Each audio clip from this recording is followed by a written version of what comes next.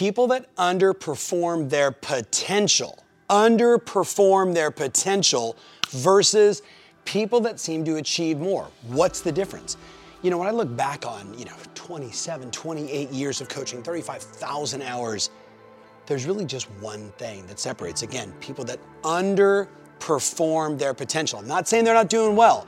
They're just underperforming their potential versus people that just seem to achieve at such an extraordinary level, and they don't make it look effortless. They're working hard to make that happen, but they achieve their potential. What's the difference? What would you guess?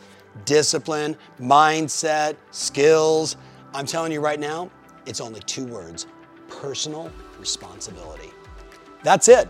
People that underperform their potential, they don't take personal responsibility. They blame their management. They blame their team leader. They blame the government. They say it's somebody else's fault. I don't feel good. All these lists of things that they give all their power away to.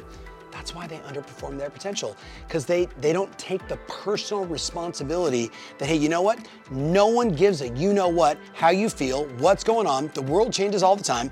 Taxes change all the time. Rules change all the time. The achiever just says, whatever it is, keep moving forward, keep pivoting, keep adapting, do whatever it takes, because that's how they're wired. And this group, they get depressed. They want someone else to do it. They want the man to solve the problem.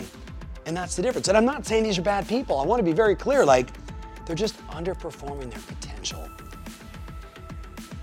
We're all gonna die. We've talked about it before. Tick tock, right? It's gonna happen. And the question is, on your deathbed, which one do you want to be? Do you want to be that person that looks back with regret, with upset, that I wish I would have, I wish I could have, and only if, and if I just got lucky, which is just another way of saying, I should have just done the work. I should have just been the one. I should have said, it doesn't really matter what's going on around me. I just got to do what it takes every single day. Focus on what you can control. That's it. So here's my question. What will you do to up your personal responsibility just between now and the end of the year? What can you do this week? Things like, if you say you're going to do it, you do it. If it's in your schedule, you take action on it, right?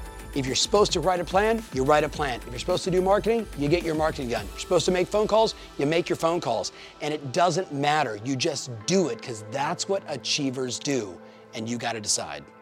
Look around. The world is full of people that underperform their potential. And there's very few of us that just decide to follow through and do it no matter what. The choice is yours.